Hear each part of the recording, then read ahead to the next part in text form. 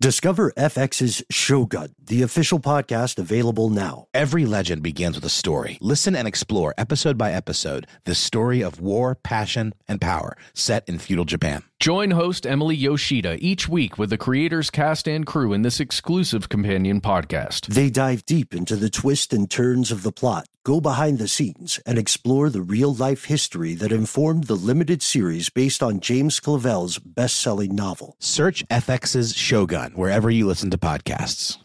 Have you heard about the social media platform for kids? It's called Zigazoo. It's a great place where kids like me can come together to make fun videos. Videos moderated by real people who review content before it's posted to the feed. I love the dance challenges. I love that it's Kid Safe COPPA certified. I don't know what that means. It means it has built-in privacy protections for your online data. Zigazoo, the world's largest social network. For kids. Download the Zigazoo app today. This is Tracy V. Wilson from Stuff You Missed in History class. The national sales event is on at your Toyota dealer, making now the perfect time to get a great deal on a dependable new car. Like a legendary Camry built for performance and available with all-wheel drive, you can count on your new Camry to get anywhere you need to go. Or check out an affordable and reliable Corolla with a trim for every lifestyle. From the hip sedan to the sporty hatchback, there's a Corolla built just for you. Check out more national sales event deals when you visit buyatoyota.com. Toyota, let's go places. Tax season is approaching, bringing potential extra cash your way. Rather than spending it all on an expensive deal filled with yada yada from your current wireless plan, consider switching to Metro by T-Mobile for no contracts, no credit checks, no surprises, and nada yada yada. You don't take yada yada in life. Don't take yada yada from your wireless provider. Metro by T-Mobile has no contracts, no credit checks, no surprises, and nada yada yada. Stop by one of over 6,000 Metro stores nationwide. From UFOs to psychic powers and government conspiracies, history is riddled with unexplained events. You can turn back now or learn the stuff they don't want you to know. A production of iHeartRadio.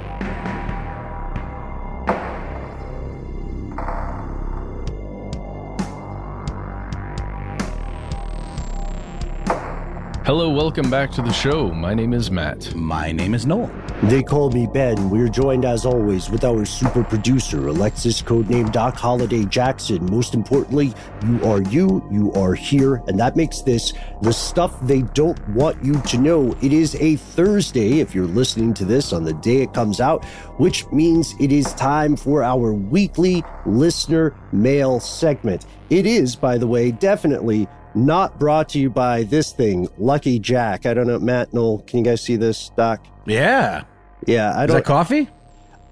That's what it says on the label, but I'm starting to debate it. You know, maybe I've just been drinking trash coffee for so long. I can't drink the fancy stuff.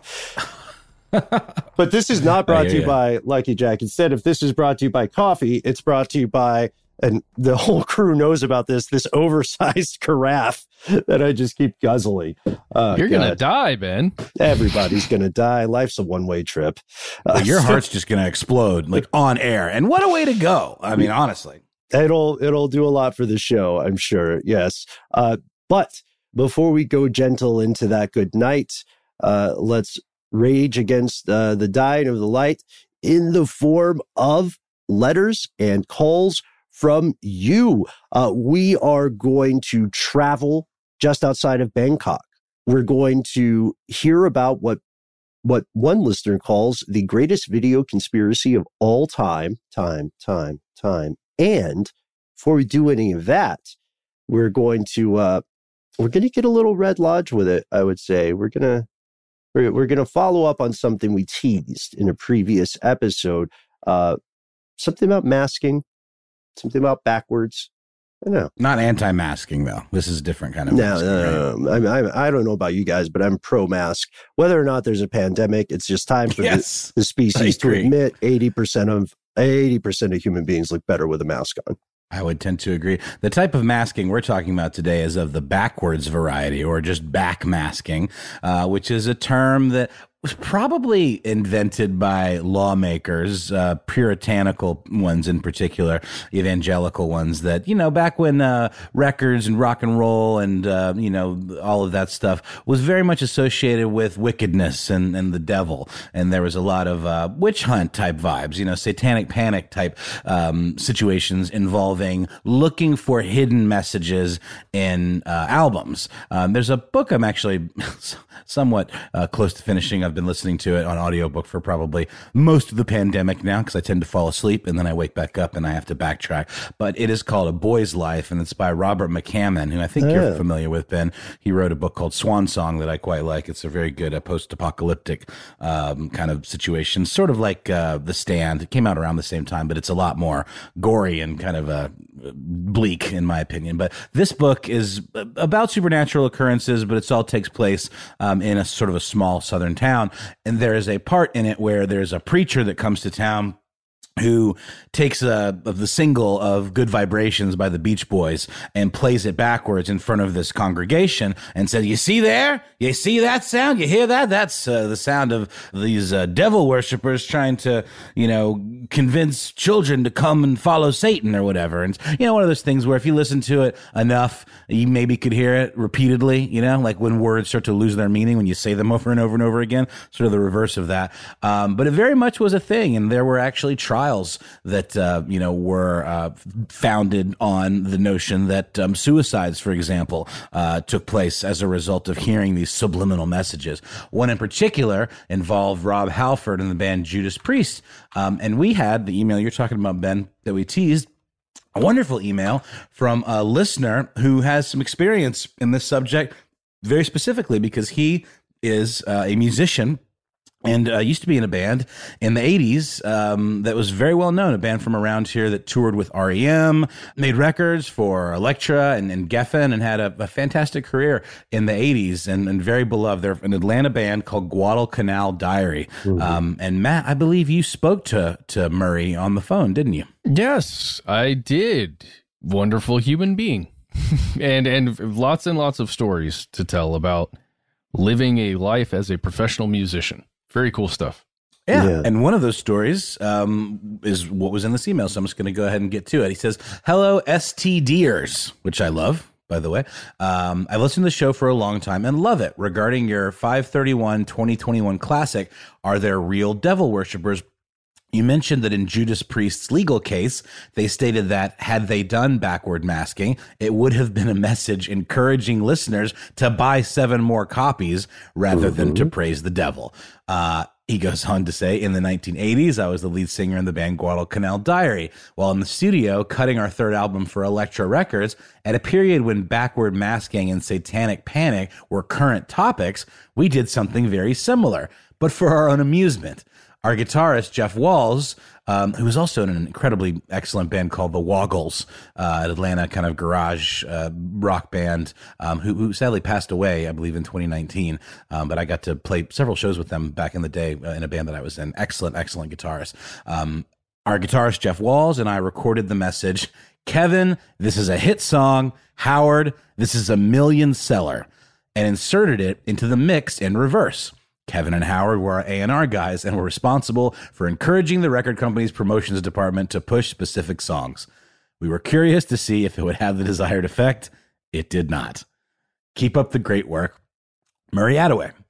I thought that was just wonderful because it really does kind of hit home the fact that, if anyone was doing this, it was probably for fun or for their own amusement or as like an Easter egg for listeners. I don't think anyone thinks that any artist was actually thinking that by putting something like this into an album, it was going to actually have some kind of like behavior transforming effect on its listeners. But that was exactly what Judas Priest was accused of doing in that court case 25 years ago, or actually the article that I'm reading in Rolling Stone came out in 2015. So this is like 35 years ago or more, a little more. Rob Halford, the singer of Judas Priest, kind of, looks back on this.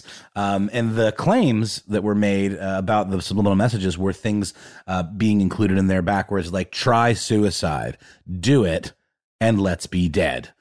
And again, these are things that you could probably convince yourself were in there, just because when you flip words backwards, they sound crazy, and they're like weird ghosty syllables. I mean, just try it with anything. You could probably convince yourself that it's just about any phrase it's like looking at clouds, right? It's like you're looking at cloud formations and you say, oh, that's definitely a rhinoceros. And somebody else looks at it like, nah, man, that's a, car or like a choo-choo train or something like that. It's all in the eye or the ear of the beholder. And when you start to push a narrative like, oh, this is definitely about trying to kill yourself, especially if the music has dark undertones in the first place, which I never found Judas Priest to be particularly dark. They were almost more on the glam tip. I mean, like kind of this like high pitched kind of like vocal and a little bit, not like death metal exactly. It was almost more like kind of glammy, big, rollicking kind of like theatrical rock. So I always thought it was funny that they kind of got saddled with this. But they did get off for this charge. It was also, by the way, in a cover song, a cover of the band Spooky Tooth's Better By You, Better Than Me, which supposedly, according to the courts or the prosecution, influenced two young men to take their own lives. It was Raymond Belknap, who was 18 at the time, and James Vance, who was 20. That they had spent a lot of time drinking alcohol and smoking weed and listening to this album, Stained Class, after which time they took a shotgun and shot themselves. And I would highly recommend anyone that's interested in this case to check out this article in Rolling Stone from 2015, called Judas Priest Subliminal Message Trial, Rob Halford Looks Back, by Corey Groh. And it's all, from the perspective of Halford himself. And he literally says, during the case, I really wanted to go over to the mother of the boy who killed himself and give her a hug and say, I'm sorry for the loss of your kid. Let's go have a coffee and talk this over. As long as it's not Lucky Jack. Yeah, really? Is it just too much? It's like spearmint or something. I mean, no, that's not. No, that doesn't work for coffee. Tuned in, I'm listening, but I'm just cheap enough to feel like I have to finish drinking it.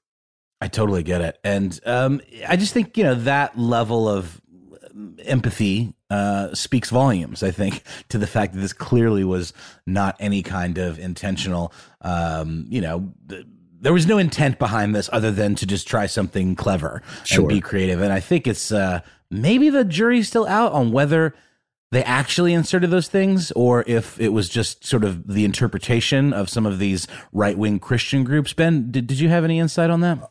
Yeah. I mean, you're not far off with the clouds. It's sort of an audio Rorschach. People are hearing what they want to hear. And we know because we've dove into some explorations of this kind of thing. And we have to remember that, we have the benefit of better forensic audio equipment now in terms of software, primarily, honestly. And at the time, people didn't have that. So if they thought for some maybe sincere reason that this was a tool of Satan worshiping rock stars, then of course they would hear what they were primed to hear. There's a confirmation bias, but I would also advance, this is occurring during the era of satanic panic.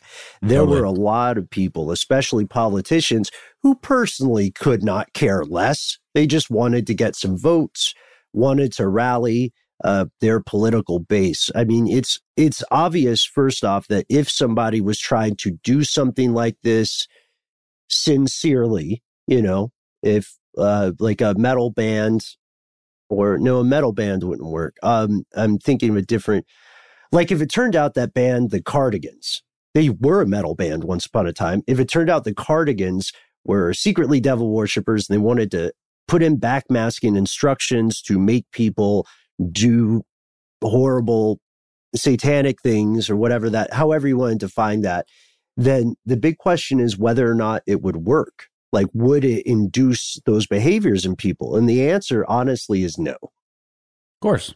I think it's clear.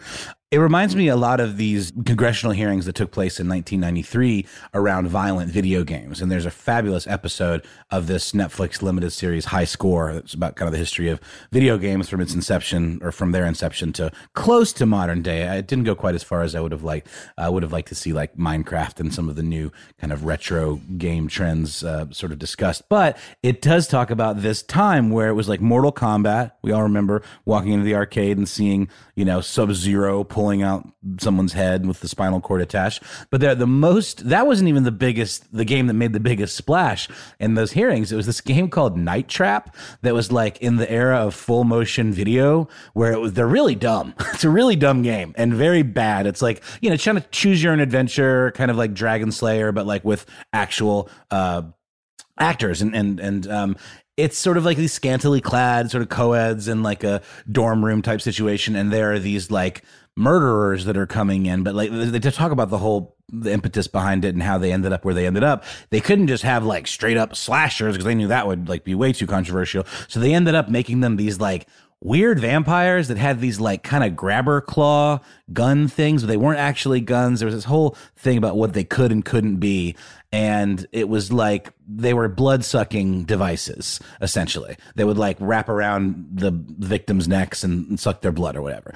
But it was very clear from those hearings that the lawmakers that were questioning it, and they were saying this was, you know, absolutely corrupting the youth, had never actually played the game, or I mean, of course they hadn't played the game, but hadn't even really seen the context of the scene that they played, which was something involving Matt. I could see you nodding, like you remember what the scene was. It was something like, out of context, a scene where a woman gets grabbed through glass or something, and it makes it look like, you know, like an 80s horror movie, but there's no bloodshed and there's certainly no like sexual violence or anything like that, but yet they use this out of context to show that this was depraved and meant to corrupt the youth, you know, on purpose. So first of all, to your point that the people making this decision didn't play Night Trap, that's because not many people had a Sega CD. I'm just kidding. Right. So many people did, but not that many. And not that many played Night Trap. I remember playing it a couple times in a friend's house, and I never got to that scene. And I honestly haven't looked into it, but I can tell you that it was fairly tame, no matter what it was. Well, let's also keep in mind that, and I think you can agree, I hope you can agree with me here, Murray, about how silly and heartbreaking this is. The utter hypocrisy of politicians and quote unquote concerned citizens at the time to say we have to watch out for video games. Oh, there's a secret message in a very radio-friendly song that's going to make you go crazy, but let's not talk about how many people we are killing abroad, right? No. Let's not talk about how many parts of the U.S. population are being violently repressed. This is very much a pay no attention to the crimes behind the curtain kind of thing. And to me, backmasking is cool. I love stuff like that. I love subversion of form. You know, like you're reading a novel, totally. The page numbers get all screwy. That's amazing. And this is kind of another thing, you know, but that stuff is brilliant and fun and creative, and I applaud it. But I find it, you know, I find these kind of moral panics cynical, disgusting, and ultimately offensive. But, you know, that's my soapbox. Sorry, I yield my time. Also, the game you guys are mentioning, I remembered. I didn't think it was that crazy. It wasn't. That's the whole point. Like, I mean, and if you watch the documentary, it shows you more of the context, and it's actually laughably bad and like not scary or particularly violent at all. And they went to such great lengths to make it as inoffensive and tame as possible. And yet these, you know, kind of puritanical lawmakers still glommed onto one particular scene taken out of context. There's a really good quote in the article I'm talking about with Rob Halford, kind of reflecting back on the case. And in this article, they ultimately, and what, you know, the case kind of rested on was their intent. And then the defense of the band was more looking into the state of mind of these young men who are obviously massive Judas Priest fans. And the writer makes the point that makes it all the more heartbreaking that this is how, you know, or this was the circumstance under which they lost their lives and kind of the legacy they left behind to kind of like run their favorite band up the flagpole and kind of pillory them in this very public way. But it all came down to these young men had substance abuse problems and depression issues, and that they likely would have done this either way without any intervention from some sort of deus ex machina in the form of hidden messages on a Judas Priest song, which again, like you said, Ben, is very tame and radio friendly. Well, this is the last thing I'll say here on this, and I appreciate that you're bringing up this point. Think of it this way: somebody eats a tuna melt, and they've eaten tuna melts in the past. Maybe not every day, but they like a melt. And then one day, this person who's eating a tuna melt goes and commits some horrific crime or injures themselves or someone else. This is sort of like saying, now we need to get rid of tuna melts. It's like it's misattributing the cause. 100%. And in this article, Halford really goes quite in depth into his understanding of the history of backmasking, and traces it back to where he first heard about it, which was in like Led Zeppelin songs, for example. But what is that, the one where it's like Stairway to Heaven, it says like, my sweet Satan, there was a little tool shed where he made us suffer, oh my sweet Satan. It does kind of sound like that. I've definitely heard that flipped, but it's like one of those things where it's like, did Pink Floyd make The Dark Side of the Moon with the intention of syncing it up to The Wizard of Oz? It works. You can do it. It's really cool. But was there intent?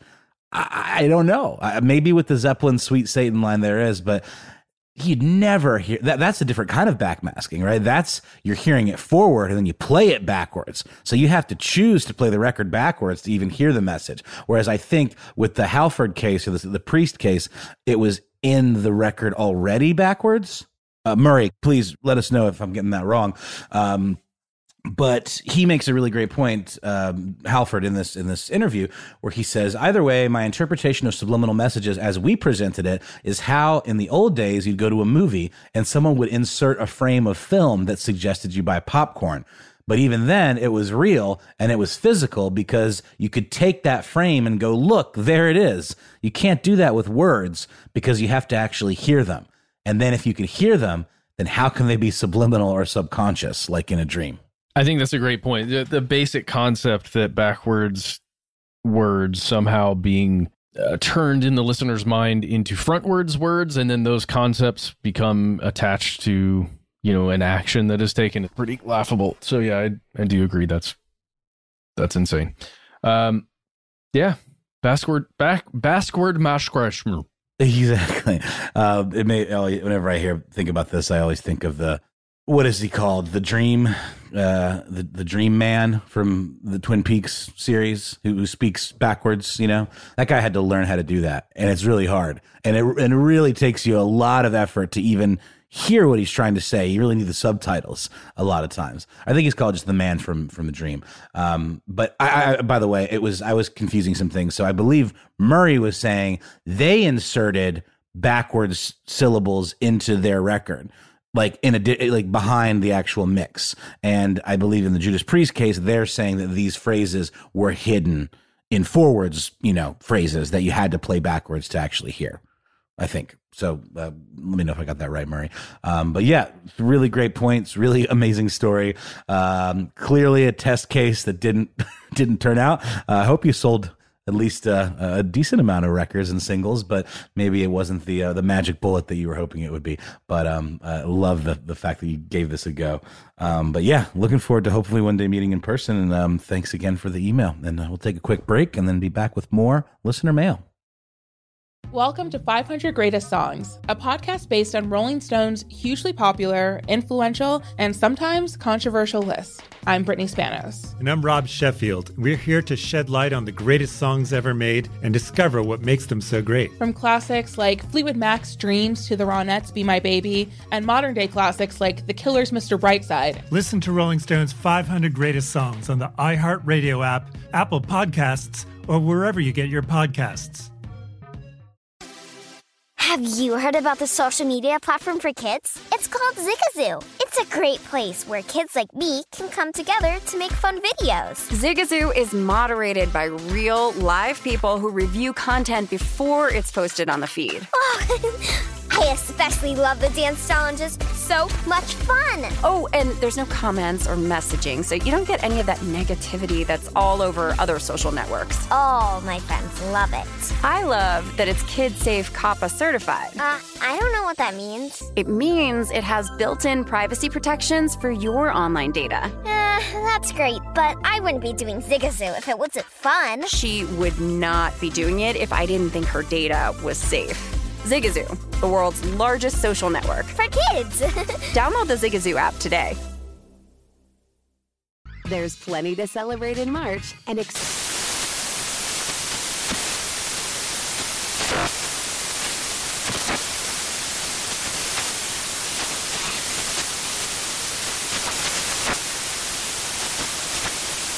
National Craft Month with the perfect pizza at home class from Craftsy. And anytime is right to listen to iHeartRadio's iHeartCountry Radio. Discover more shows and movies for free.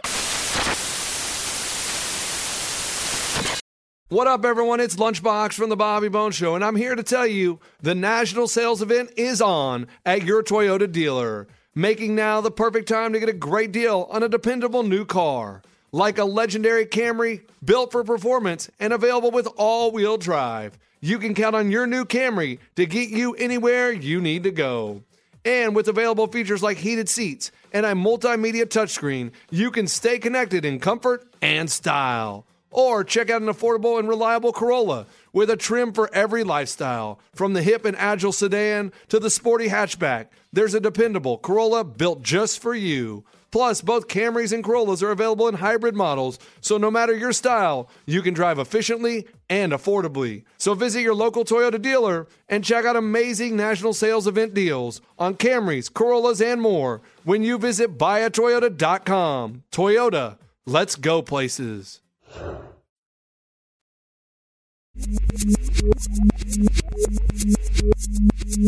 Welcome back to the show, and now we are turning to our voicemail system to get the next message. It comes from an anonymous individual. This is what they had to say. Hey, fellas. Here's an idea for a show. I don't know if you're familiar with Thomas Merton, but there's some speculation that the CIA may have assassinated him, which is kind of crazy, but given all that he was a pacifist, died in 1968, so conceivably I could see some nut job at the CIA being like, you have to stop this guy, he's going to hurt our chances in Vietnam. But anyway, I just thought I'd throw that out. Talk to you later. The CIA assassination? Yeah, pacifist, or somebody who was speaking publicly and had some clout about something the government didn't want them to be speaking about. Yeah. Okay. CIA is in Central Intelligence Agency, not Cheese Inventors Association. Correct. That and was also, my bad. yeah, also not the Catholic institution of atrocities. No, I don't know. Anointment? Yeah. It's a really interesting thing that you're posing here, whoever you are. We will call you Monktastic. Nope. We will call you Snakebite. Okay, no, that's it. Yeah, sure. We'll call you Snakebite. I like it. Let's do Snakebite. Let Snakebite fly? Let's let Snakebite fly. Flying Snakebite, terrifying. So yes, I personally did not know much about Thomas Merton. The name rang a bell as soon as you said it, and seeing pictures of this person, if you look online and look at a picture of Thomas Merton, he may look familiar to you. Perhaps many of you listening out there who were born maybe in the 50s would definitely recognize Thomas Merton. He was a name. He was a thinker and a pacifist and somebody who others listened to.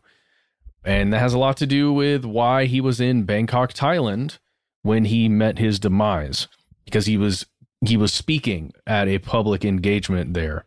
Or I guess I don't know if it was public or private, but he was at a speaking engagement where he was a speaker. So what I want to do really quickly, just to kind of ground us in Thomas Merton, is to look at some reporting out of the Irish Times from, it looks like 2015, 2018, and then maybe actually a bit from Britannica, because, hey, you can still use Encyclopedia Britannica. It's just online now. It's not quite as extensive as it once was. Well, and it's free, right? You don't have to like buy the whole set from like a traveling salesman or at least, well, it used to be like an 800 number, but yeah. Remember the days of traveling salesmen selling encyclopedias? I missed it. Yes. Definitely I miss. No, I don't miss the traveling salesman. The nostalgia of it is nice. Yeah. Sure. So yeah, let's go to Britannica first, then we'll hop over to the Irish Times. So Britannica says that this person, Thomas Merton, also known as Father M. Lewis, was born in 1915, January 31st to be exact, and he was a poet, a writer, and most notably, he was a monk. He was a Trappist monk, which is a really cool thing. You may be familiar with the term Trappist from some of the beer that you enjoy if you are of drinking age. But La Fin du Monde. Ah, yes. Excellent beer. Excellent name.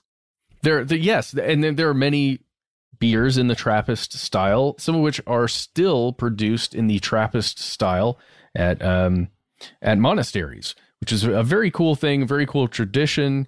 And it's a weird thing that I think me growing up in the church, I never would have thought monks would in any way be associated with alcohol, at least not in the creation and selling of alcohol. But it's an old thing that's been going on for a long time. I mean, I don't want to read directly from Britannica here, but honestly, I don't know much about Thomas Merton. So we're kind of learning this together as we go. He did a lot of moving. He had an interesting life, American-born mother, New Zealand-born father. They were artists. They were living in France. He was baptized in the Church of England. He was baptized in the Church of England, and then his life with some kind of church, some kind of religious movement continued until his death in 1968. And you can learn a ton about him. And maybe if we do a bigger episode on this, if it merits it, we'll go into all of that and his background. What you do need to know is that he was in Thailand, and the circumstances surrounding his death are a little weird. Even now, if you're attempting to find out exactly what happened to him, you may have some trouble because the exact details are somewhat unknown. A lot of it comes from the report of the two people that came upon his body when they found him, and how those stories have kind of changed over time, how that game of telephone has altered some of the understanding there, as well as the official information coming from medical professionals and investigators who dealt with his body and with the investigation into his death. Officially, he died by heart attack. At least that's what was recorded. It's also maybe electric shock, right? It could be electric shock. It could be only electric shock. It could be electric shock that caused a heart attack, or it could be something completely different. There are rumors all over the internet that you could find that he had a head wound when he was found. That is, I would say that's a rumor still. I haven't been able to fully conclude that is actually what happened. Shades of McRae, though. Shades of Willie McRae there. Right. So let's talk about where he was found. I want to go to the Irish Times now. There's an article you can find titled "The Turbulent Monk: Did the CIA Kill Vocal War Critic Thomas Merton?" It was published December 3rd, 2018. And if you go through here, they, by the way, call Thomas Merton, quote, the most vocal critic of war, which is really interesting. So again, I feel terrible coming into this without doing more research, but I know for certain in everything I'm reading, he was very, very anti-war and was not quiet about it. And he was influential. So we can imagine, as you stated, listener, that could be a reason why someone would want to stop him from continuing to talk. In this article from the Irish Times, they state that he was found dead in his room near Bangkok, where he had been the main speaker at an international monastic conference. They state that the cause of death given by the Thai police was heart attack, and there was no autopsy performed on him, because I can't say because. Likely due to the fact that there was a conclusion made early on in the investigation that there was no foul play. Even though when he was found, he was wearing shorts and he was lying on his back, I believe, and on top of him was a fan, like a stand-up fan. I don't know what you call that, just a fan on a stand. Feels like I'm trying to rhyme. But an electric fan that had toppled over onto his chest when he was found. Now, whether that was due to a struggle, I don't know. The investigators didn't really say. Whether that was due to an accident, it just fell on top of him. And whether or not that fan actually electrocuted him or not is unknown. However, the two people that came and found him when they initially saw his body lying there, or when they saw him lying there, unknowing if he was alive or dead, attempted to pick up the fan. And according to their stories, there was a smaller electric shock that went through their hand when they attempted to pick up the fan. Got it. There are, who knows? If you continue reading this Irish Times article, they state this person named Jim Douglas, who was an associate of Merton, publicly raised this concept that perhaps there was a cover-up, that Thomas Merton was in fact murdered by somebody. But again, proving who it was, how, why, seems to be impossible at this time. There's a person named Matthew Fox, who's a theologian. He's the guy that stated that the CIA may have been involved because there were active agents in Thailand, according to Matthew Fox. And he says that one of these agents at some point made contact with him and told him this story, where they infiltrated the living quarters of Thomas Merton, or the place where he was staying in Bangkok, Thailand, and killed him. Again, that's a story from somebody else that ends up getting printed somewhere without full verification. This feels like this does feel like a full episode, Matt, because I've been able to find documents from the Thai government regarding this. And then a really great article written by David Martin and Hugh Turley called What We Know About Thomas Merton's Death. Yes. Available on the martyrdomofThomasMerton.com. There's a lot to the story, but right now, without digging in deeper, which of course we will do, right now it's tough to connect a lot of dots to the CIA, right? Unless we get more information. We know that the CIA is pro-war. The CIA is pro-assassination, by which I mean they're not opposed to either of those tactics in pursuit of a goal. And we know that this guy was very much a pacifist, very much anti-war. But there are a lot of pacifists. There are quite a few anti-war activists. And while many of them get monitored by the CIA or the FBI or whatever, spoonful of alphabet soup you like, they don't usually get killed. They don't always get killed. They have to be pretty prominent. So my first question is, are there more dots that we can connect? And secondly, was there something that he was going to do? And did his death prevent that from coming to pass? Because I believe you mentioned this. He was only 53. Yeah, I did not mention that. He was only 53 when he passed away. And his posthumous bibliography is impressive. The amount of works that have come out since his death, it's pretty incredible. You can find a full list of those at the Thomas Merton Center at Bellarmine University, Bellarmine University. It goes through and it shows a chronology of his publications starting in... it gives his life timeline, basically, with the publications that he made. And then if you go further down, it has this posthumous publication starting in 1969, running all the way to 2016. So these would have been like works that his trust gathered up and published on his behalf after he passed, or the family? He was a prolific writer of everything from, personal notes to other people to, personal writing, like journaling kind of things, to just meditations and things a minister would do, that a priest would do, essentially. Writing out thoughts in that way to be presented. And again, a public speaker. So who knows what they actually would have prevented, if they did prevent anything, if someone did, in fact, kill him. Mm-hmm. A lot of ifs there, of course. But hey, thank you so much, whoever you are, that sent that voicemail in. We do appreciate it, and I can't wait to look more into this. Thomas Merton seems like a very fascinating person. Oh my God, yes. Anyone who takes up the life of a monk is interesting to me, because I feel like that doesn't happen often in a vacuum. Interesting, perhaps tragic things happen in everyone's lives, right? But when you decide to put the robes on and live that life, there's got to be something worth looking into to at least tell a story about. No, I'm sorry, man. I'm just laughing because you said live that life.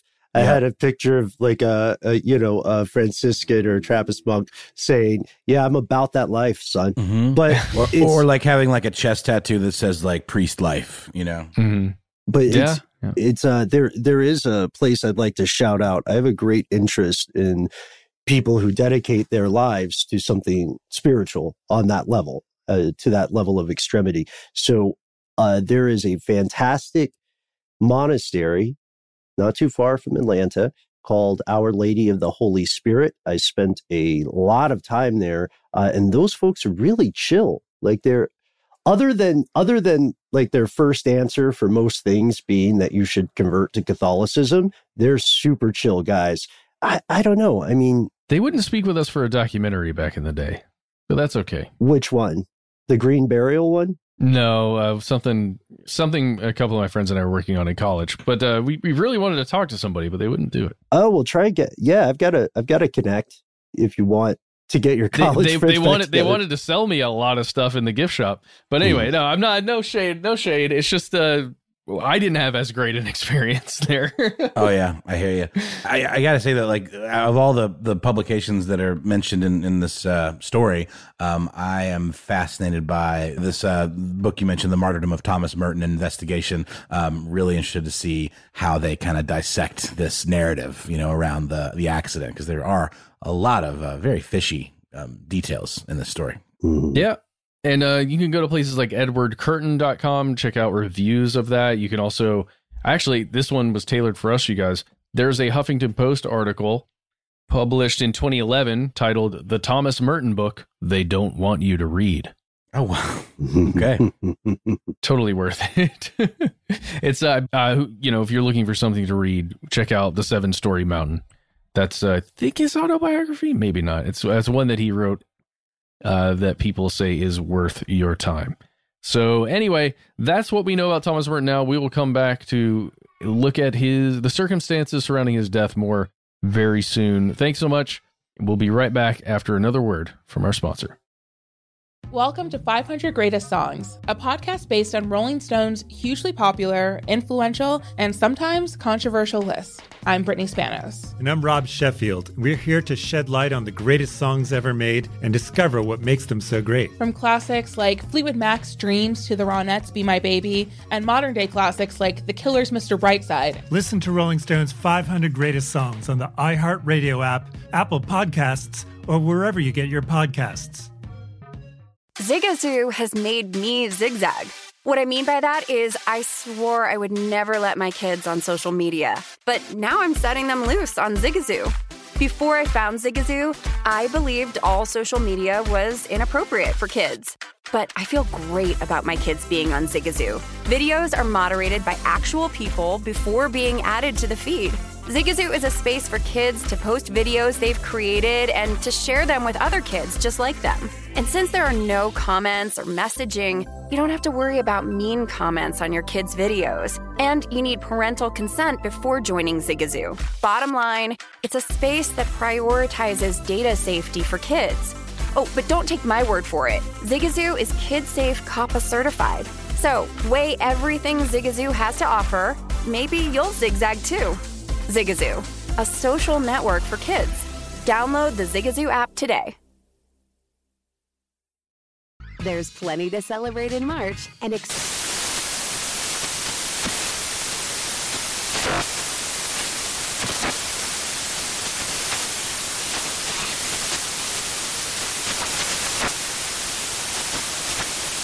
National Craft Month with the perfect pizza at home class from Craftsy. And anytime is right to listen to iHeartRadio's iHeartCountry Radio. Discover more shows and movies for free. Hey guys, LeVar Arrington here to tell you the national sales event is on at your Toyota dealer, making now the perfect time to get a great deal on a dependable new Toyota truck, like a rugged half-ton Tundra. Workhorse by nature, powerhouse by design. The Tundra combines raw capability with premium comfort and advanced tech to fuel your wildest adventures. And with the available iForce Max Hybrid powertrain, you can take electrifying horsepower farther than ever before. Or check out the fully redesigned Tacoma, delivering trail-dominating power and captivating style. The new Tacoma was born to make your off-roading dreams come true. And with new available tech, this legendary truck is getting even better. And when you buy a Toyota truck, you buy Toyota dependability, meaning your truck will hold its value long into the future. So visit your local Toyota dealer and check out amazing national sales event deals when you visit buyatoyota.com. Toyota, let's go places.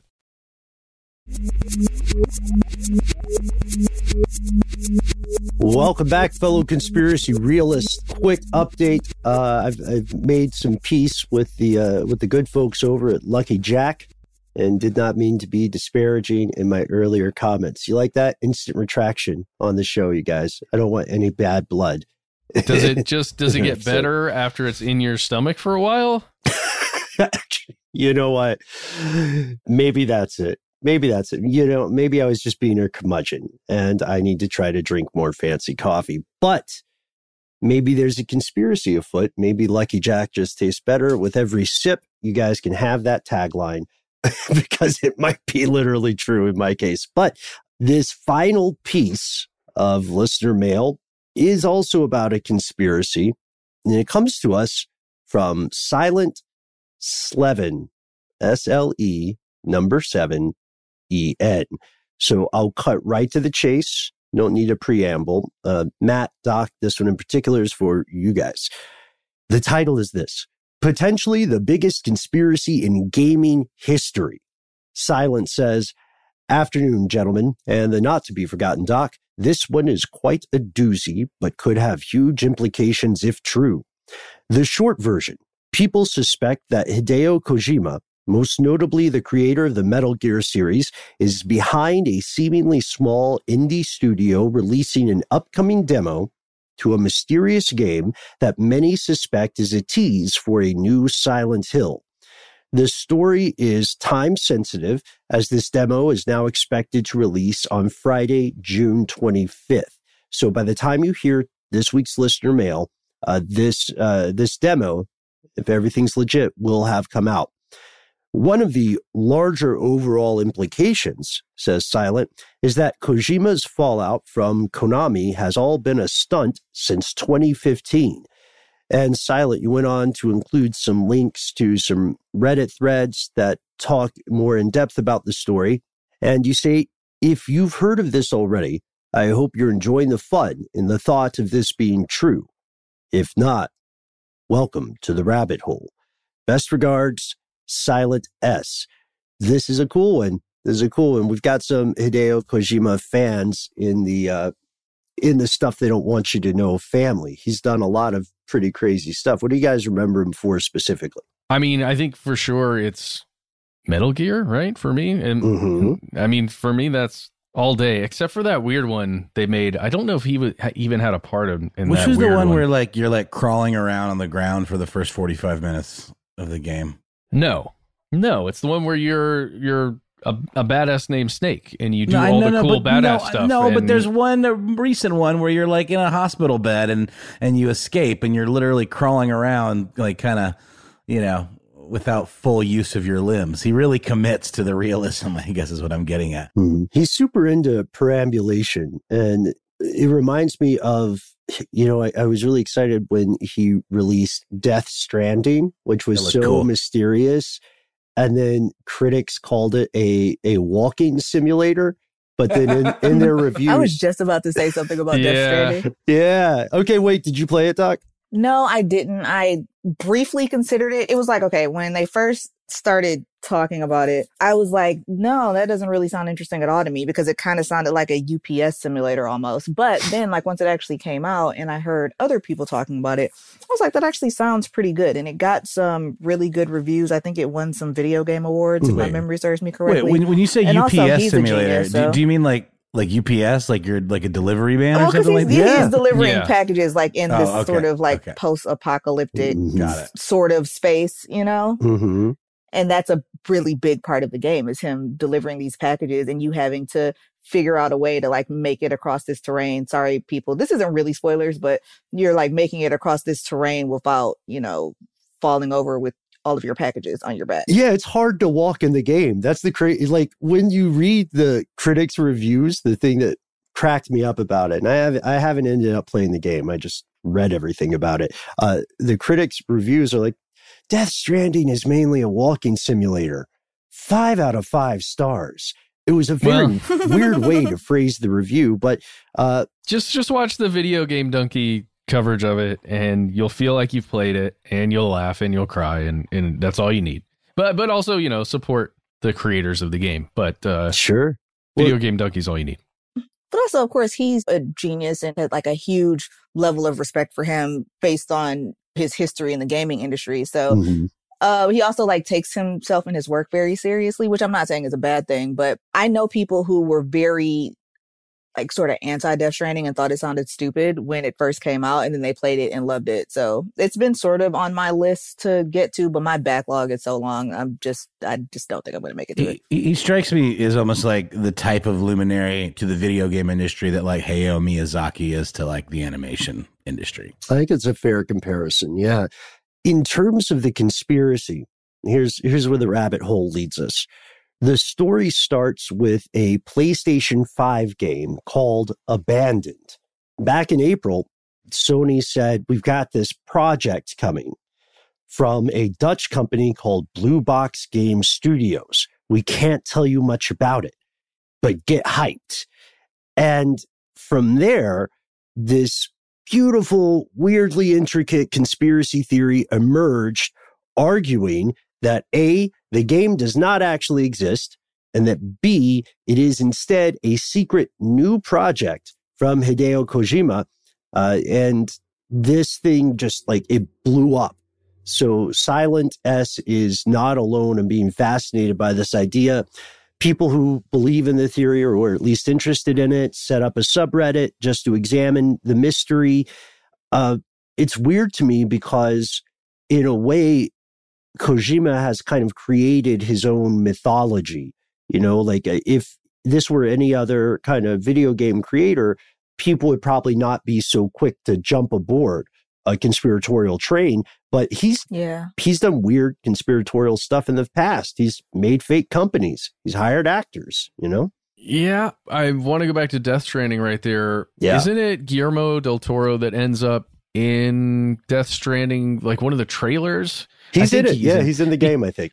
Because there was some weirdness with Guillermo and the game they were working on before Death Stranding. I don't remember all of the stuff. It's kind of hard for me to pull all the details, but I know that he does things like that. He does nods to rumors, to stuff that's happening in real life, like within the game world sometimes. And you know, if you even look at the Metal Gear Solid franchise, the whole thing is this very poetic statement about war and nuclear weapons and mass destruction and the need for, you know, dominance by one tribe over another tribe. It's done very symbolically through this storyline, right? Mm-hmm. And I love that he does that with his and melding real world and fiction worlds together in that way. I don't know. It feels more to me, Ben, that the gaming world and fans of Kojima and of video games in general so very want a Silent Hill game to exist. Yeah. Like, I know I do. That demo that came out, Doc, what was it called? There was a demo for the next Silent Hill game. It had the dude from The Walking Dead in it. And anyway, I can't remember the name of it. Yeah, I don't remember. Sorry. I think it was called Silent Hills. there was a demo made for it that I went crazy over. I couldn't believe how it felt to experience the demo, but then it ended up getting canceled. Silent Hills, yeah, that's what it was called. Like, I personally so badly want that game to be real that the possibility that this other game, Abandoned, might be a Kojima Silent Hill game just hiding for political reasons or whatever, makes my heart go aflutter. But I can't imagine that could be real. But who knows? It's hard to discount anything when it comes to Hideo. Hideo Kojima probably knows, I would guess, but but he doesn't seem super into telling people. So this gets in a little bit, we're getting a little bit in the weeds here, but this is interesting because this theory blew up so quickly. Part of this hype comes from a tweet on June 15th from these folks, Blue Box. They've deleted the tweet, but they said the following. Hear me out on this. They said, quote, guess the name. Abandoned equals, parentheses, first letter S, last letter L, in parentheses, reveal closing in ... And then they say hashtag PS5, hashtag exclusive. For the big Silent Hill fans, that feels like a smoking gun, right? Yeah. They would love, this tiny little studio would love for you to think they're associated with Silent Hill. That's true. Yeah, that's a good point about it too. There is some leveraging, right? Some opportunism, or at least some they're capitalizing on stuff. The issue is that the head of the studio, the head of Blue Box, a guy named Hassan Kahraman, he came forward and said, yeah, no, look, we don't actually have anything to do with this. And Kojima's fans did not believe him. Yeah. It's too late. Like, you opened that box. You're an actor. Admit it. And he's like, no, I'm a game developer. That's like my job. I have this studio. We make video games. And people still didn't believe him until they found out that he had been posting on some forums for game developers for months and months and months. So he looked like he was legit. This happens a lot of times with any kind of conspiracy. People want it to be so true so profoundly that they ignore what's actually happening. And Blue Box Games keep saying, absolutely none of this is true. Maybe you all are spending too much time on the internet. But then I think, to your point, Matt, everybody wants that game to be real. So intensely do they want this that they're not going to let facts get in the way of a good story. And also, that's what they would say. You know what I mean? Like, Right. They wouldn't come clean just yet. So, That's just putting that out there. That's a really good point. Guys, did you even take into account that this guy's initials, HK, are the same as Hideo Kojima? We're blowing this thing wide open. This is going to be the episode that spells doom for our show. This is going to be the line we weren't supposed to cross. While we're here, I think it gives us a glimpse into how quickly these things can proliferate and how quickly they can fall apart. If you'd like to learn more, check out Kotaku.com's article, Hideo Kojima Conspiracy Theory Ends with Tears, because it looks like these rumors just don't hold up. One great example of this, or one sad example for the true believers, comes to us from a reporter from Bloomberg named Jason Schreier. So Schreier is not, a huge video game fan, but he was really interested in watching this theory develop online in real time. And he started out kind of on board with it, but as he was digging in, as investigative reporters do, he found more and more holes with these theories. First, Blue Box had a history of failed Kickstarter campaigns going back years and years and years, and that made it increasingly unlikely that it was a front for some new top secret Kojima game. And so another nail in the coffin here is that Blue Box, when they were answering some of their own questions or riddles that they cryptically posted on the internet, their answers seemed to discount these theories, right? That Kojima would somehow be involved. So it may be all sound and fury signifying nothing, because increasingly a lot of people are convinced that this studio was, as Kotaku puts it, quote, bullshitting around to build hype for its low-budget horror game. That again, for the true believers, these are all red herrings, right? There's a school of red herrings, and they and only they can see the truth, and everybody else will have to eat crow, eat humble pie, whatever figure of speech you want to use, once this game comes out. And you know, Doc, Matt, I am not the biggest gamer, so I was interested to read about this, but even for someone who's not as plugged in like me, it is a fascinating study in how these ideas generate. And I'm wondering if you all would like to play a little bit, not to sound like somebody from a horror movie, but if you all would like to play a game with me, I bet you that we could do a little ARG kind of stuff ourselves. I bet you we could create a conspiracy theory and propagate it. And people would believe it, despite the fact that I am on air pitching this idea to you right now. Well, yeah, but it's just in this episode. Because, I mean, we make so many at this point, it's going to get buried so fast. Nobody will remember that we are actively doing a conspiracy in 2022. Are we all in? Are you in? It's already happening. Like I said, it's 2022 right now. Mm-hmm. We're just remembering talking about this.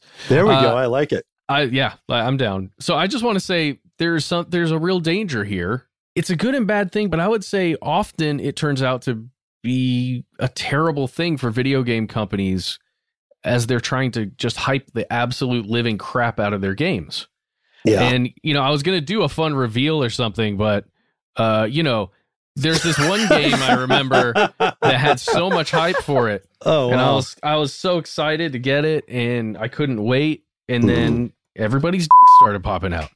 And for anyone who in case this isn't on our YouTube channel and just hearing the audio version, let me narrate what happened. Matt just slowly he held up an object really close to the camera, and then he pulled away, and it was E.T. for Atari.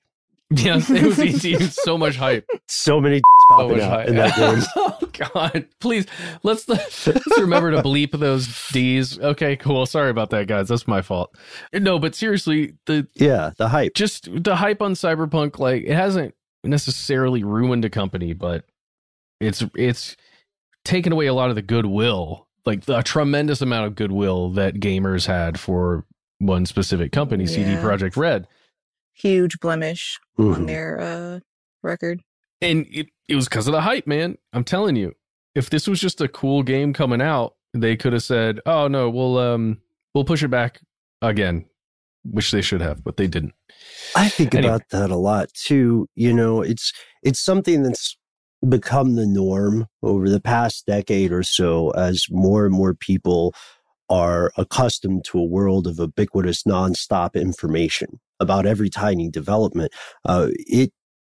I reached a point, I'm a person who loves spoilers. I reached a point where I thought, if there's a film or a project or an album that's coming out and I know I'm going to love it, just tell me about it like a month before.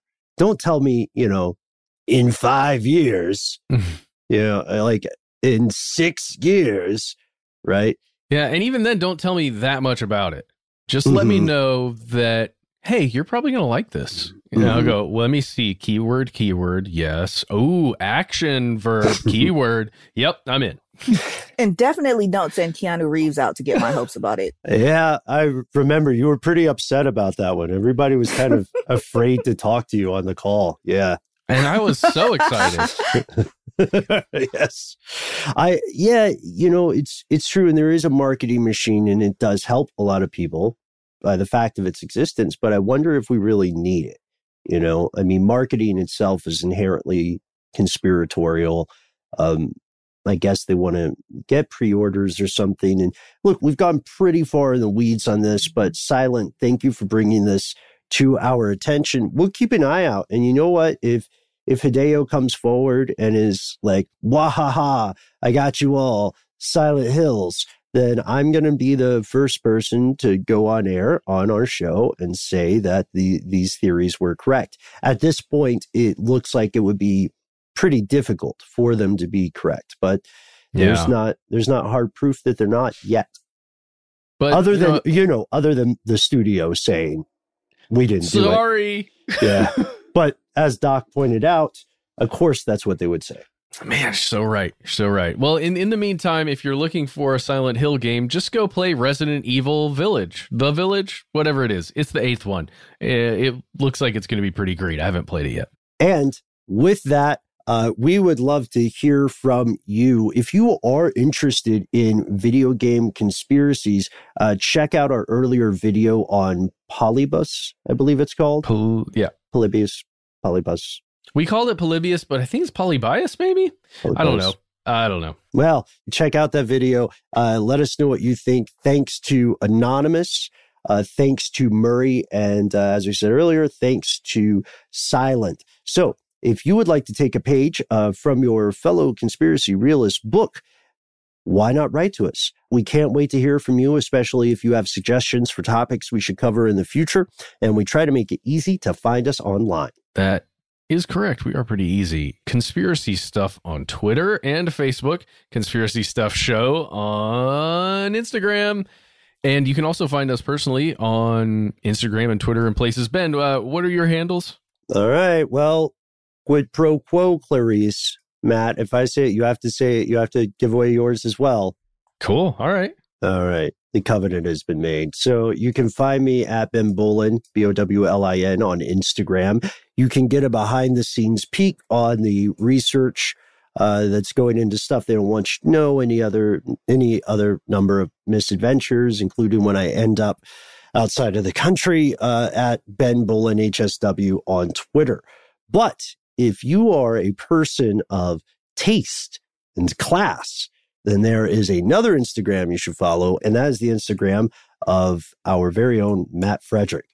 Like that setup? Now you basically have to say something. Now I have to. You can find me at Night City Net Stunter 69. That's my Instagram handle. You can check that out. Wait, what was it again? Just so everybody remembers. Night City, like night and then city, Net Stunter 69. Okay, yeah, that's my handle. You'll find it. You'll find it. And then if you don't want to do social media, we also have a phone number that you can actually call us and leave a message. Our number is 1-833-STD-WYTK. You'll have 3 minutes. Those 3 minutes are yours. Just give yourself a sick nickname. Let us know what you'd like us to call you. Most importantly, let us know whether or not we can use your name and voice and message on the air. Tell us what's on your mind. If you have something personal that you just want to share with our crew, but you don't want it getting all over a podcast, that's fine. Just put it at the end. Even more importantly than that, if you have a story, if you have an idea that needs more than 3 minutes, then don't feel like you have to censor yourself. Don't feel like you have to edit yourself. Just write to us directly. We read every single message we receive at our good old-fashioned email address, which is conspiracy@iheartradio.com.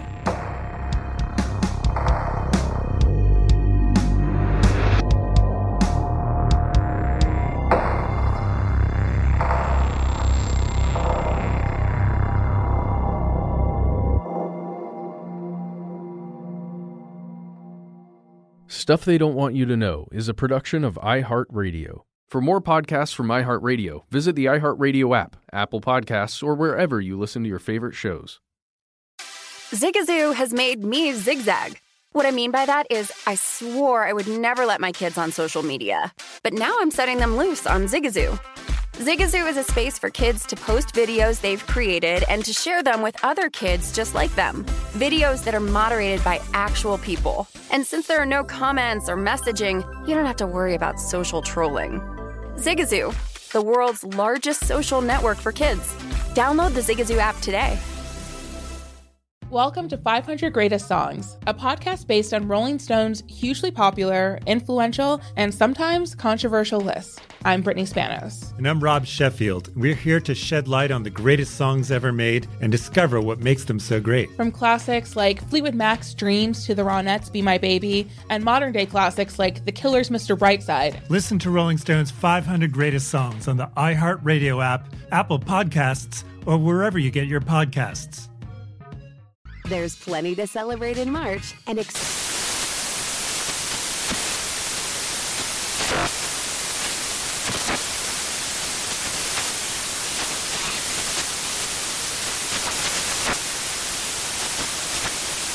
National Craft Month with the perfect pizza at home class from Craftsy. And anytime is right to listen to iHeartRadio's iHeart Country Radio. Discover more shows and movies for free. With every CBD product claiming to do something different, it's nearly impossible to decide what's best for you. Lazarus Naturals pioneered the farm-to-front-door model of transparency, where they handle each step of the production process to ensure quality, potency, and consistency. Scannable labels allow you to see the test results of your hemp batch, so you can be confident in the safety and quality. Visit LazarusNaturals.com today. Lazarus Naturals. It's not about being the best in the world, it's about doing what's best for the world. Not available in Idaho, Iowa, or South Dakota.